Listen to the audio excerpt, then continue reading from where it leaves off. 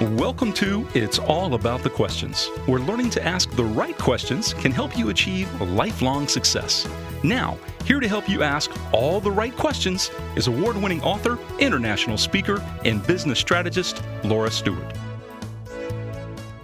Good morning, afternoon, and evening, everyone, and welcome to the show this week. We're doing something new. I am not broadcasting from this station.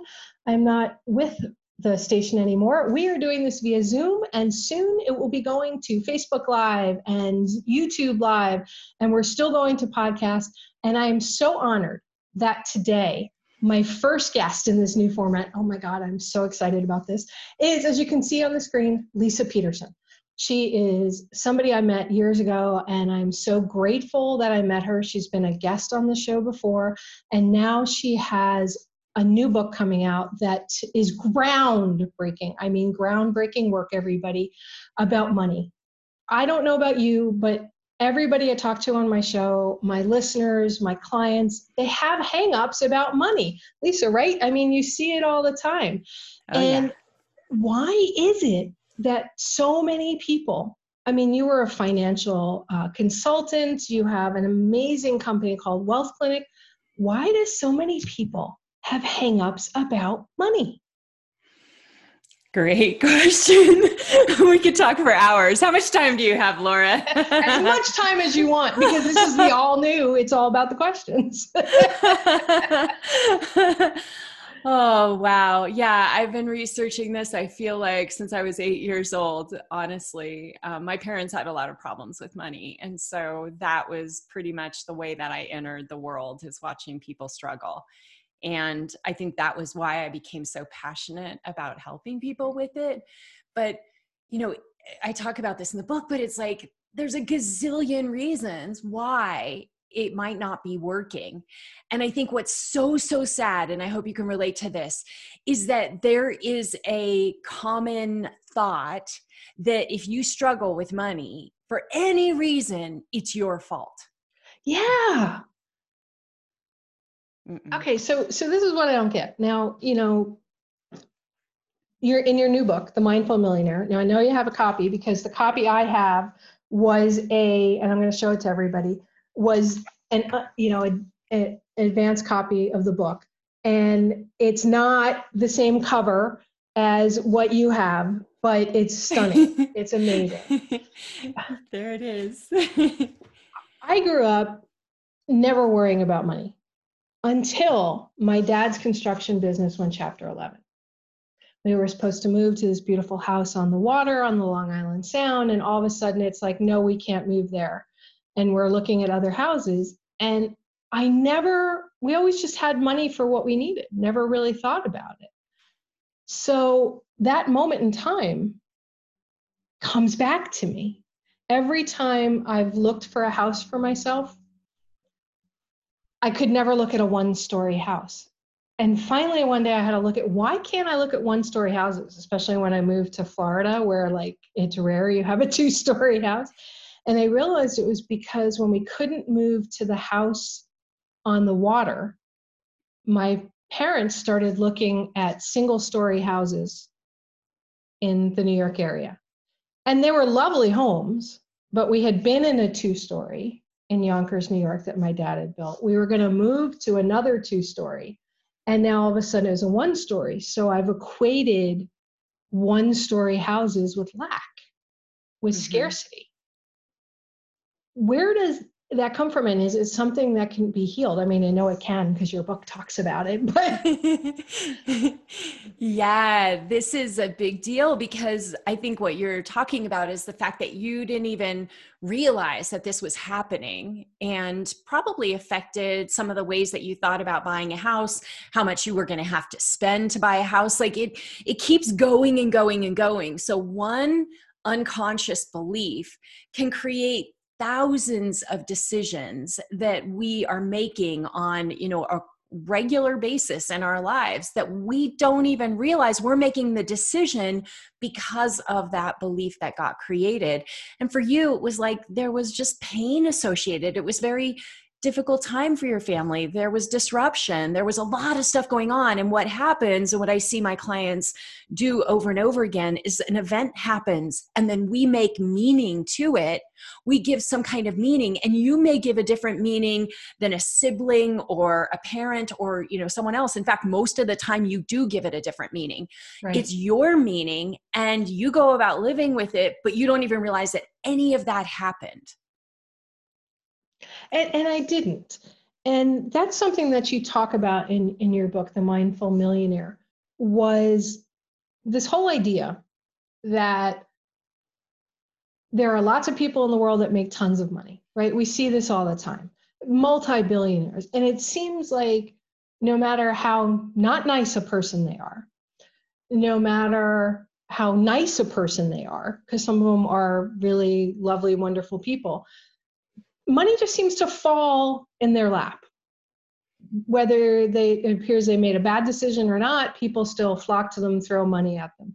And then other people, no matter what they do, they can't seem to hold two nickels together, as my dad used to say. Is that something that can be changed or shifted? And if so, how? What can my listeners begin doing to understand that money and building wealth of any kind is more than just being a success in business, right? Or winning the lottery? Yeah, it's so fascinating to me because I have studied it for so long, and I want to be clear that it's not one size fits all. Like, this work is not a get rich quick scheme. It's not about just like, you're going to do 3 things and everything's going to change. It's about looking at these patterns that we're living within and realizing that that isn't necessarily got to be your reality. But because it's happened that way for a long time, you think that that's the only way it's ever going to be. Right. So what I wanted to do and what I witnessed for my clients is I wanted to introduce the idea, first of all, that you can change. If you don't like it, you have a choice. That it's not as simple as just like, boom, you're changed. It's like there's a process that you're likely going to have to go through to change the framework, change the patterns, change the beliefs. And because, again, it's not just one belief, it's probably a collection of beliefs that sort of attach to each other and support each other. What I realized is, after working with people and seeing those that didn't change and then seeing those that did change, I would compare, like, what are these folks doing differently? What does it take to turn your life around? And one client of mine, I've been working with her for 4 years, and she just had a humongousOid breakthrough this past weekend, like 4 years, because it goes so deep inside of the way we think. It also has a lot to do with how we consider ourselves and the value that we bring into the world. Like, that's gotten skewed for a lot of us. So those folks that are great at making a lot of money, they have a belief system that they can do it. They're like, I can go make a lot of money. It's easy to make it if I lost it all. Like, they really believe that. So they don't live in fear, right? They're like, I did it before, I can do it again. But if you've never done it before, the challenge is we've got to start with like giving you some opportunities to see some small wins, be able to look inside and see where are some things that are like low hanging fruit, where are some opportunities where you do a few things differently and all of a sudden you're like, oh my gosh, that worked. And then we start to kind of get on the self-help, train, saying, okay, wait a minute, like if that worked, then maybe this could work. Because when we're changing the whole way that we show up around money, or we're wanting that, we just a little bit of reinforcement goes a long way. Does that make sense? Okay, let's talk about that a little deeper, because I hear a lot of different things in that. And having had the pleasure of reading the book in advance of its release next week, I think it is, there were some concepts that were kind of interesting to me and that you just talked about. It doesn't matter whether you came from money, whether you came from nothing, correct? You're saying that anybody who's willing to put some time in to understand and connect to their belief about money has the potential to shift their ability to earn and keep money. Definitely. Okay, so how does that process begin for somebody? So we'll give you a really easy, quick one, because this Okay. just happened like a week or so ago. And someone had seen me talk about the framework that I cover in the book. So 30 minutes. And real fast, she realized that even though she had been born and raised in a very wealthy home, and she wouldn't have necessarily sought my work out, she was like, I don't suffer from scarcity mindset. You know, it was kind of the way she was thinking of it. But she was in a group that I presented to. And in the course of learning about the framework, she came back to me and she said, oh my gosh, this is going to change my life. And I was like, ooh, tell me more. And she said, growing up, plenty of money, single kid, whatever I wanted, it was available to me in a heartbeat. I crashed a car.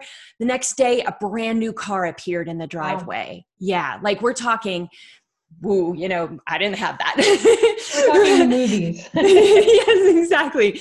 She's like, so here's the deal. Because it was always there, I could always have what I wanted. I equated money with love. Okay. And what happened now that she's got a business and she's trying to get it up and running is she's realizing every time she goes to sell anything to anyone, she's asking them to love her. Oh, interesting. Okay, expand on that. Yeah. So like there's a thought, because the framework, again, this is the heart chakra that we talk about in the, you know, the book and you dive into, but the heart chakra is about giving and receiving. And if any kind of software fragmentation happens in the action of giving and then receiving back, giving and receiving back, anything happens in there that isn't actually truth. So back to the beliefs, we adopt some beliefs. So the way she had adopted it was, my parents give me things, and that's a representation of how much they love me. Right? So then whenever money is in her life, it is some form of love and appreciation, when in reality, money is a tool. Money is not a representation. Now, I play with this in the book because I know that many people have gotten it confused, and I encourage people to look at what's going on inside of the cycle. But does that help? Like, that was what was falling apart. So she couldn't get her business up and running and profitable because she didn't want to do that. You don't want complete strangers to like feel like you're asking them to love you. You know that that's not what you're trying to achieve in a business. I have a lot of friends who have their own businesses. They started massage businesses or one-to-one kind of businesses. And one of the things I always hear from them is, this person was struggling, so I gave them free sessions, or I can't charge people the amount of money I need to make this business successful.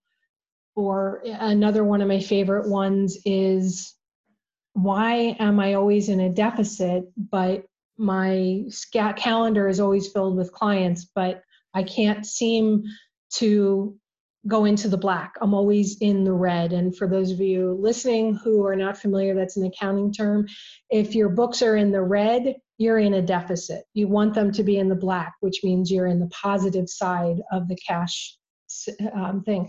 So how does that relate, Lisa, to the work you're doing, describing the example of the woman who, from growing up, had this idea, even the idea of one-bedroom houses means scarcity?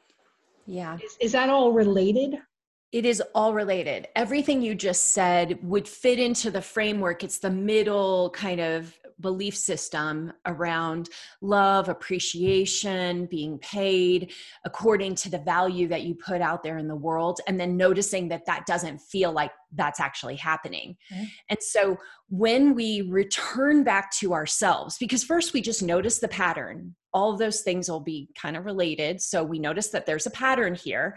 I'm underpaid. Let's just pick that one, because A lot of people feel that. And Right. again, back to the heart chakra, I am not paid in a fair relationship to the value that I'm putting out into the world. Okay.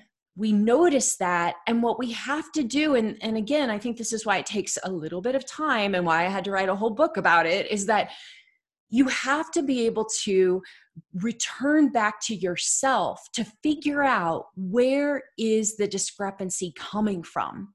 What are the aspects that I have adopted in my life, in the way that I think about myself, in the way the world interacts with me? What isn't actually truth? And so it's tough to do this on our own, because we're so close to it. It's like that hand right in front of our face. Right. We can't see it, which is why asking ourselves questions, connecting with someone like myself, who this is one of my superpowers. I just can ask a few questions and quickly get to that one core root belief that someone is holding on to. And then from there forward, it's just a matter of time before it busts. Because once you see it, once you realize that, oh my gosh, just like I said, for this woman, I'm connecting it this way, that was enough for her to have the breakthrough. Like, it doesn't have to be rocket science. For other people, and this client that I mentioned earlier, she's also working on the heart chakra. What we've realized is it's like an onion skin. You peel back one layer, and for her, she wasn't charging. She runs a really big house cleaning company, and she wasn't charging what she needed to be charging for that company to have the kind of profitability she wanted. Right. But years later, so that was one of the big breakthroughs, and I talk about that in the book. But just recently, we realized that it actually had another layer, which had a lot to do with the roles that she was playing in her family, of being the one who always took on all the crap and made everyone else happy. Like, oh yeah, I know this one. Like, I'm going to be the garbage dump, and then everyone can be happy, and no one actually realizes that I'm the one who's doing this. So I feel beaten down. I feel, taken advantage of, right? These are all heart chakra things. So we can go deeper and deeper if we wish, but one breakthrough could double your income. Like, that's how big this is. In the book, you talk about the scarcity concept, and that there's 7 scarcity patterns, referring to my massive amounts of notes here, because so much resonated that I wasn't expecting to resonate, which was kind of frightening for me, because, I help people build their businesses, and like, similar to you, when, like, you end up having to do some form of therapy with your clients, right, to help them move past it. And the book, while I was going through it and reading the 7 scarcity patterns, I went, I do not feel worthy. I do not feel like I am enough. Several of these different statements that you make as different scarcity patterns, I went, oh, I can relate to that. Not necessarily in every aspect of my life, but in some, especially since the sound-induced vertigo started, where everything just shut down. And, like, I couldn't even hear my own voice because it would trigger vertigo, right? I'm improving, but I do a bunch of stuff to enable me to do the show, right? Wow. So that I am not like, falling off my chair. And then this whole idea, I'm trying to figure out my best way to ask the question, because it was so emotional for me. Mm-hmm. Is it possible to kid yourself about your scarcity belief structure, your money belief structure? And I know you talked about the chakras, and we're going to need to go into that for some of my listeners who really have no clue what that is. Yeah. But this idea of scarcity, it's concerning to me, because I think that it's more prevalent even in people who had massive success. Yeah. So can you talk to that and share with my listeners some questions they can ask themselves to help them uncover it and be okay if they have that belief? Because you don't want to beat yourself up, right? Just because you have this belief. Yeah, it's It's really true. Everything you said, like you're on the right track. And I think it is really, really important that people don't beat themselves up. And I hope you felt this way, but my goal was I was not going to finish this book until I removed all forms of judgment out of it, because what I saw in financial books is there was this sort of, it's your fault, you're making excuses. And I could not bear the thought that somebody would open the book and have me provoke. Like, I can't help it if you provoke in yourself, right? I try to create a safe environment, because you're right. Oh, good. Thank you. I've been working on this for 21 years. I have gone on long retreats, like 3-month long retreats in a closet where I was counting mantras for like hundreds of thousands of mantras. And that sounds totally bizarre, but I promise you, like, I say that because the amount of work that I did in the deep diving in my own kind of awakening that I touch on in the book allowed me to see these patterns in a different way than most people do. So the book has a lot of meat to it because there's so much depth. But I also think that when we're touching upon these scarcity patterns, we need to go slow. We need to be super gentle with ourselves. And even if we just do like what you said, which is you kind of make some notes, you think, oh my gosh, I have not seen this before. It's, again, not your fault. You haven't done anything wrong. You've probably done a lot of deep dive work. It's just most people haven't attacked this like I have. That's the only difference. And the reason I think I needed to do it was eventually we do come to these forks in the road and we're like, I know that I'm not doing something to bring myself into this place of joy, but I don't know what to do differently. And I promise you, if I were to spend 5 minutes with you, we would quickly find that fork in the road that had something to do with scarcity. Do you know what I mean? Like, it's just so subtle that you're going to see it when you're ready. The book is meant to kind of show you some things. I don't think I was trying to be so gentle that you didn't get anything out of it, right? So there's that fine balance of, I would say the book is a more advanced book for that reason, because we're going to bring up some stuff that you probably aren't going to love seeing. Well, it's interesting that you said it's a more advanced book, because because of the show, this is my 5th season doing the show. I've interviewed a lot of authors on a lot of different topics, a lot of experts on a lot of different topics that don't have books. And when I read this advanced copy of everybody, the book is The Mindful Millionaire, hold it up. The Mindful Millionaire Overcomes Scarcity, Experience True Prosperity, and Create the Life You Really Want. I can't hold it up because my advanced copy doesn't have the same glorious cover. But for me, it was beginner, intermediate, and advanced. I felt like the first time I read it through, I was just reading it to read it, right? Because I'm prepping for an interview. And then you can go through it again and again, and you go through the different levels in your body. And you don't see that very often in a lot of books, especially books talking about money and our relationship to money. And if anybody listening today thinks that you don't have a relationship to money, then you really need to go get Lisa's book, okay? Because everybody has a relationship to money, right? Yeah.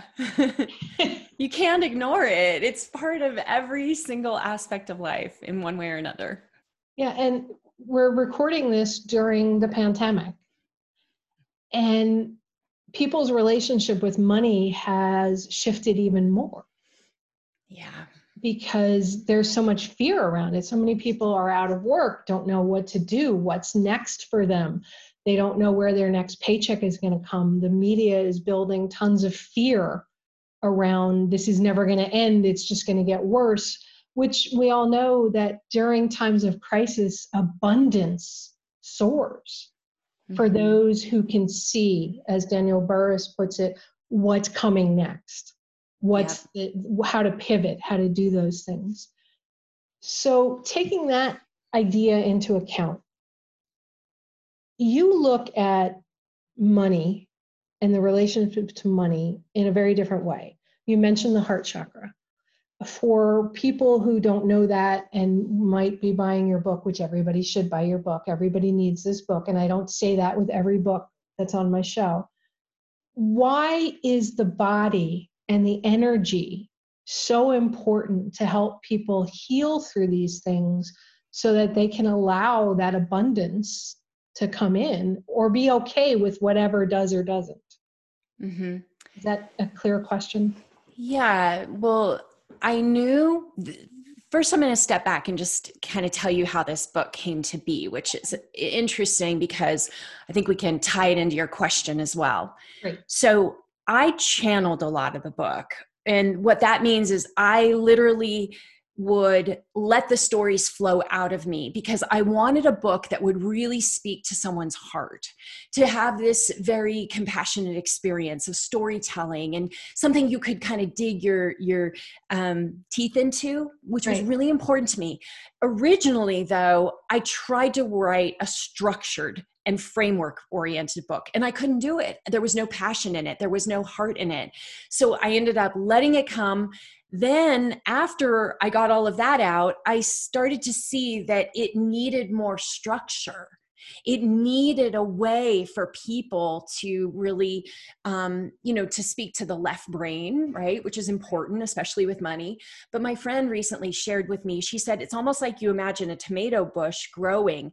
If you don't have some kind of trellis to support that tomato bush, it won't grow. It just kind of hangs off the edge, right? And so the cool thing about the book is it's about bringing these two worlds together, where we have storytelling, we have an intimate experience with this idea of the relationship with money, but the framework was just as important, because if there wasn't that, we wouldn't have people being able to walk away from it and think, oh my gosh, what's going on in my life? How apply the regular day-to-day experiences to the framework. And that's where the chakras came in. Okay. They were able to show me that there's actually something that goes back 4,000 years. It's what inspired, Maslow's hierarchy of needs. It inspired the hero's journey by Joseph Campbell. This idea of the chakras is that there is an energy flowing through all of us and through, nature and so forth. But the cool thing with the 7 major chakras is they show us a pathway to human maturation, meaning they start out when we're in the womb and they continue till about 25 or 26 years of age. And all the things that we go through in that time frame is showing us kind of, if we get to that 26, 27, and we haven't had any trauma, we've just had this beautiful, perfect yellow brick road life, maybe we don't need my book. But I have not met those people. Most people have had some kind of wounding or challenges or, difficulty. And what happens is, even with the framework, we can see that based on when things happened in our lives that might have really shook us, it can be equated back to the energy centers of the body because they're developing from the top down. Okay. So what I did was I started realizing that money and the way we engage with it, again, working with people and their money for 30 years, I saw all these patterns and building wealth for myself. I started to see that each of those stages, those 7 stages, translate to a particular experience with money. And that was what made it kind of all come together. Okay. So that people could, I don't use the chakras because they're spiritual. I use them because there was a way of explaining our whole lives in a super simple way. And then you could have bigger breakthroughs as a result of that. I happen to love in the book where you talk about the hero's journey and how at the end of the book, you start tying all the different pieces of building a house as well to the chakras, to the hero's journey, to Maslow, and all of that. That to me was brilliant. My favorite part was you actually brought Star Wars into it, and I'm a total Star Wars geek. So I was like, oh yeah, okay, I can relate to it. And my dad was in construction, so he was a builder. So I totally related to the building analogy. And I relate to the chakra part too, because I've had to understand my body and everything that's gone on with all the healing stuff.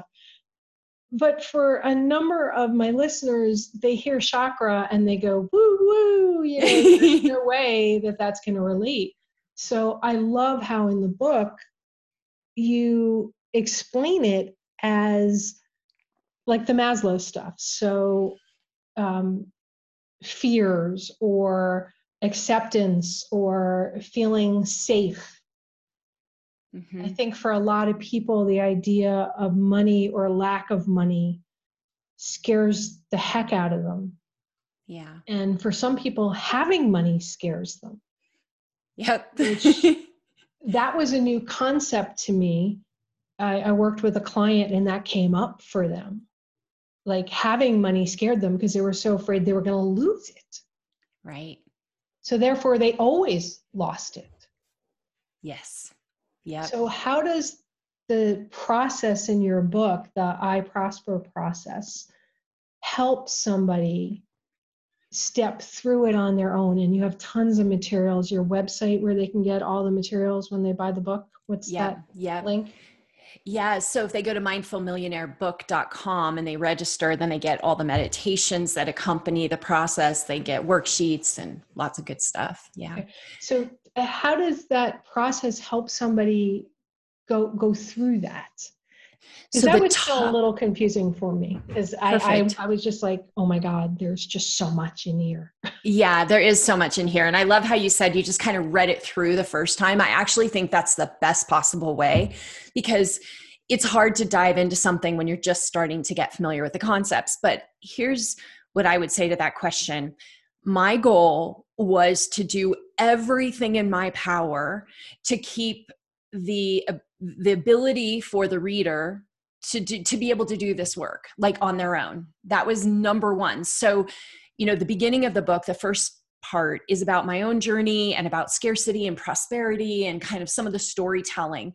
But the second part is I Prosper, which is, standing for intention and pattern, reclaiming your feelings, opportunity.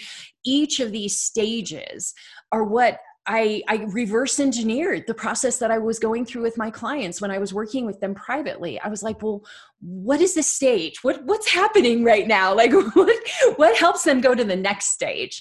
Okay. And that was kind of what ended up, wanting to come through. And that's why I Prosper is there, is it's like, you can set your own pace. I figure somebody could do it in a month or two where you literally go through and you're answering the questions and it's walking you through the stages so that you set yourself up for success to make those changes. So I just wanted to make it super simple. Does that answer your question? Yeah, it does. Let's just expand on it a little bit because one of the things, of course, I love about your book is it poses a lot of questions. Yeah. It's all about questions. I mean, even my book, What Would a Wise Woman Do? Questions to ask along the way, right? It's all about using questions to shift perspectives, to shift the way you think about things and to awaken something that most people kind of know is there, but don't quite want to acknowledge. Let's, if you're willing to play with me, take people through like how they would start to become a mindful millionaire and work through this process. We probably should define what you mean by a mindful millionaire to start. Yep. And then if you're willing to just 5 minutes or so, just kind of take us through a little bit of it. I want people to have something. Yeah, that's great. So a mindful millionaire is someone who isn't just all about the money. They may or may not even want to be a millionaire, to be honest. Like, it's your choice. And I don't say that that's the pathway to all your happiness. The pathway to the happiness is being able to feel like you're $1 million, regardless of what's going on with your finances, to have that kind of confidence in yourself. And then also to be very aware and mindful of how you earn money, how you spend money, how you invest your money. And again, I'm not telling you how to do those things, but I'm encouraging you to notice that all of those things that you do with money have a long-term lasting value in your life. And you will gain greater happiness by just being aware of what's going on. So that's a mindful millionaire. So the way that we even mentioned it, like if we're just going to think about the book. So you buy the book, you read it one time through, then you go back and you go to that second part of the book, which is this inquiry phase. And I'm very clear in giving lots of detail of like how important it is to set intention, how important it is to have some kind of mindfulness and meditation practice. I introduce meditation and also breath work as some possibilities of things you can use, because even before you start the process, I want you to have some degree of control over your mind. And that could even be in a couple weeks of just regular daily 5 minutes of meditation kind of thing. Are you with me on that? I am. And I somewhat have a meditation life, not really. You've always told me, as long as I've known you, Laura, you need to meditate more. I need to be more conscious of it, right? And make it an actual practice. And I was on with a health coach last night, and she's like, Laura, you need to put your self-care, your getting on the foam rollers, your meditation on your calendar, because she knows me. In the book, you lay out that intention of the work to do before you do the work. Yeah. And I know that's going to potentially scare some of my listeners at the idea of that. And I don't want them to feel worried about that, because you don't have to be perfect at it. No. Right. And that's why I give breath work meditations. Actually, that's funny because we're working on all the freebies, and that was one I forgot. So there we go. Breath work meditations that are like less than 5 minutes. Like, we're going to give you the tools that you push the button and you get to listen. And if you give me 5 minutes, I'm going to help you. So we're trying to keep it really, really simple. However, the research is there. I mean, this book, we haven't talked about that, but there is a ton of research that I did to bring in, like, this is scientifically backed. Like, I'm not making stuff up. I'm going to show you how you can set yourself up for success. That's all, that's all. But again, we're going to meet you wherever you're at. And I just don't think about being perfect. Just think about trying something new. Okay. And for those who are listening, who are like me, engineering brain in addition to creative braining, or if you're just engineer brain and you're going finance, there's got to be concrete stuff about actual finance. I loved, Lisa, how at the end of the book, the third phase, I think it was a third phase, or was it the fourth phase of the process, you literally take people through, okay, here's all the stuff you need to do, including logging everything you spend money on for 30 days, including understanding your, what we would in business call your EBITDA, right? Here's your bottom line. What's your profit? What's your loss? What are your expenses? What are your takeaway? Are you on the top of the curve or at the bottom of the curve, or even the black or the red? You literally take people through every aspect of their finances that they need to be looking at as they're clearing these emotional, mental scarcity mindsets. Yeah. It's the best way to think about it is we can, even though it's mindful millionaire, that's sort of the realized state. That's like where I'm working to, achieve, like we're all on the pathway. But as we get there, we can break apart the two aspects, the inner work from the outer work. We don't have to be perfect in one to be able to do the other one, or vice versa. We can break them apart and we can say, what can I do today? Is it going to be more more mental mindset stuff, or am I going to focus on my finances? We actually want to be doing both, because they're both really, really important to the overall well-being of our life. But we don't have to master one to be able to master the other. Most of the books that are out there and most of the wealth coaches out there really just talk about the money. Mm-hmm. They talk about logging everything you spend, cutting out expenses you don't need, taking a Post-it note and perhaps sticking it on your wallet to say, I'm saving money for X, so I'm not going to spend money on Y. Or I loved your idea in the book, by the way, of putting money in a separate account. That's not something you see all the time. It's something I always did with my business to save things. I had money in another bank completely. And when I was working corporate, money immediately went into there that I never even looked at. And then I had my working account. It's like, this is what I can work with. Those are not easy concepts for people who perhaps never had money to understand that. So taking it from the other side of the equation now, for say people who, okay, I understand the chakra stuff, I understand the mindset stuff, but I really need to get a handle on my finances. What are some steps, first things that they could begin looking at while they're waiting for your book to come out, or if they're listening to us after the book came out, to get them feeling like they're in control of something? Because money seems to control people when people should be in control of money. Or is that not what you're thinking is? Well, I think that getting in control of your money is a very, very important thing. So the more you focus on it in not having it take over your life, which is kind of my story. I made money like my God, and I focused all and everything on it. And I talk about that. But in this case, we're like having a nice balanced middle path where you're paying enough attention to it that it grows, just like a relationship, right? If you pay a lot of attention to, you know, my case, my husband, the relationship thrives, it grows. If I ignore him, it doesn't do so well. Like, it's pretty simple. Okay. Money is pretty simple that way. So I came from nothing, became a self-made millionaire by my mid-30s.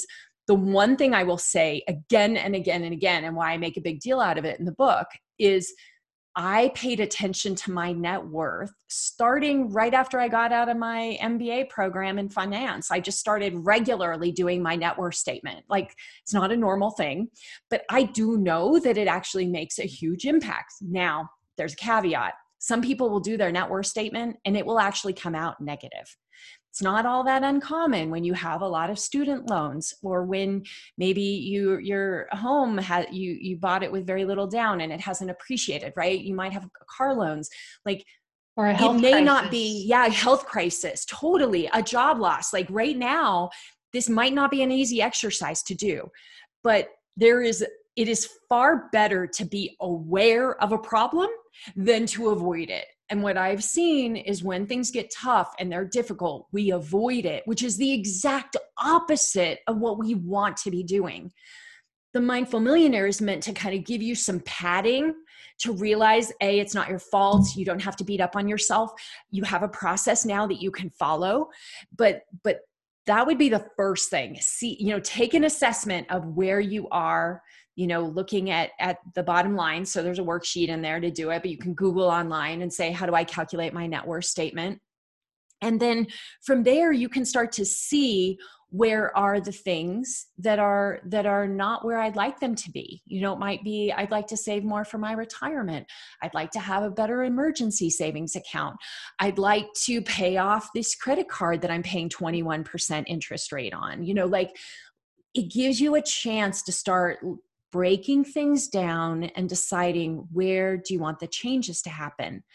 When it comes to building wealth, there's really, two primary ways we do that. One is making a lot more money, or making more money. The other is spending less, or the third would be a combination of those, or, some kind of mutation, but it's like a catch-all.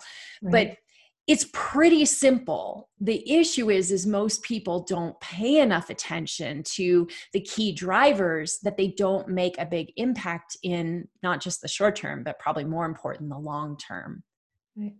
I have somebody who heard me speak at several events back when we all spoke at events, right? Now it's all Zoom events, but she owed back taxes. She hadn't submitted taxes for years, and the fees and the fines just go up dramatically. And I just tried to help her to, okay, just pick one year and do it. And she just had such a block, and she's buying your book, by the way. for so many people, the act of taking pen to paper to say, take my checkbook and go, here's what I'm spending money on, or using, you mentioned a website in your book, something about budget that. Oh yeah. YouNeedABudget.com. YouNeedABudget.com. I use Quicken just because I Beautiful. like it. Yep. It's on my computer. I'm a geek, but I'm not a huge fan of a lot of cloud things. It's okay. Whatever works. Stuff. But I have friends that use YouNeedABudget.com. The actual moment where they start writing a number down freaks them out. Yeah. Like it becomes such a huge, like stabbed in the chest, and they can't breathe. Yep. So to my listeners who, when we were just talking about, you need to understand your net worth, you need to know your numbers, even though it's hard and can be painful. What would be your advice to them, your suggestion to them to ease that? Mm-hmm. Yeah. I think it's different for different people. If the tendency is to beat up on yourself, to really pay attention to that, because I think that the reason it's painful is because it's eliciting some kind of response, an unconscious, for the most part, response. And, I talk about this a little bit about the parent. So the parent's coming up in my mind. So inside of our head at any time, we have an inner child, we have an inner parent, and then we have the adult, which is kind of where we're trying to head to, where the adult is navigating the two. But for many people with money, they either have, an overactive child who kind of goes out and spends, even though they know they don't have the money to spend, for example. That'd be just one of many examples. Right. Or the parent. And the parent is like, you messed up, you screwed up, you made mistakes. How could you? You must not be very smart. And it's a narrative that's going 24/7, Right. or when you focus on the money stuff that you're kind of avoiding right now. So even that, knowing, oh my gosh, I heard Lisa and Laura talking and I can see the parent, I see her and she's totally running my life. Good. Now we know, because she's not real. She's not the voice of God. That's probably what you're treating her like right now. And okay. you, if you can just see her and call her out and be like, here comes Slugger and I don't want anything to do with you, you will be able to put that part of yourself aside and then get down to doing the things that we're talking about here. Okay. So it's acknowledging that fear, that breathless feeling that you may have at the thought of talking to yourself about money takes away the power. At least that's what I've seen for myself. Brené Brown says this a lot with shame. If you say somebody, I'm feeling ashamed because of this, and you've shared it with somebody, there's no longer that same shame, because shame can't hide in the light. Yeah, so good. Money's the same way. I love telling people, another fun exercise for people to play with would be have a conversation with money, out loud. Just talk to money as if it's a person. And sometimes it'll be like, you've got to be kidding me. I really don't enjoy you. Let it come out, record it, send it to a friend if you want, but have the conversation. You freak me out. I feel so powerless when you're hanging out with me. I freeze, have fun with it, because you might laugh and you might cry and you might do all of the above, but it's super, super healthy. I feel like we just ran through a tapping EFT session there with different things you can say. Money, you freak me out. I'm so freaked out about money. Oh my God. And all of a sudden the tension around it dissipates when you just say it out loud. It's almost like you can laugh at it, because when you say it, it loses the power. Completely. Or at least you acknowledge the power it held and asking for help almost. Yeah, I am a big fan of of what would we call this, talk therapy, self-talk therapy, because it works. And, doing this job for the past 6 years where I'm sharing all this stuff and sharing my innermost secrets and putting them in the book and just like, oh my gosh, what have I shared? I was on So Money, Farnoosh Torabi's podcast a few years ago, and she's like, asked something about like your biggest regret. And I was like, oh, are you really going to share this? Because there's so much shame inside of this one thing. And it was back when I was a financial advisor, I started seeing this astrologist who I'd never done anything like that before, but mind you, but I was trying to figure out what my purpose was and where I was supposed to go with my life. And he's like, the whole world's going to fall apart. It's going to happen in 2015. Don't have any money in the stock market. You're going to lose everything. And he had been an investment banker. Well, I was a financial advisor and I'm receiving this information in. It created like a very, perplexed sort of experience, but I did not invest during that huge boom like I would have, because he had my ear, and I missed out on hundreds and hundreds and hundreds of thousands of dollars because I let fear control me, even though I knew the data. I knew that was ridiculous, that even if it did go down, it would come back up. Like at that time, I just didn't need to be listening to a conspiracy, but I did. And we all have things where we're like, I really shouldn't have done that. That was not in my own long-term best interests. And by me sharing it all the time here now and in the book, it helps me. I'm free. I'm like, yeah, I can still cringe a little bit, but it doesn't hold me hostage. Like where you lay at night, trying to fall asleep going, I can't tell my husband, I can't tell my wife, I can't tell anyone what I did. Like that's not living. At the beginning of the interview, you said that one of the things you wanted that you hoped came from the book was that people didn't feel judged by you when they were reading the book. Mm-hmm. And the one thing I really felt throughout the book, looking at it from a reader, looking at it from an interviewer, looking at it as I know I have some issues around money myself. I think rather than saying that you hoped not to have people feel judged, I felt like you took the shame away from fear or worry or money.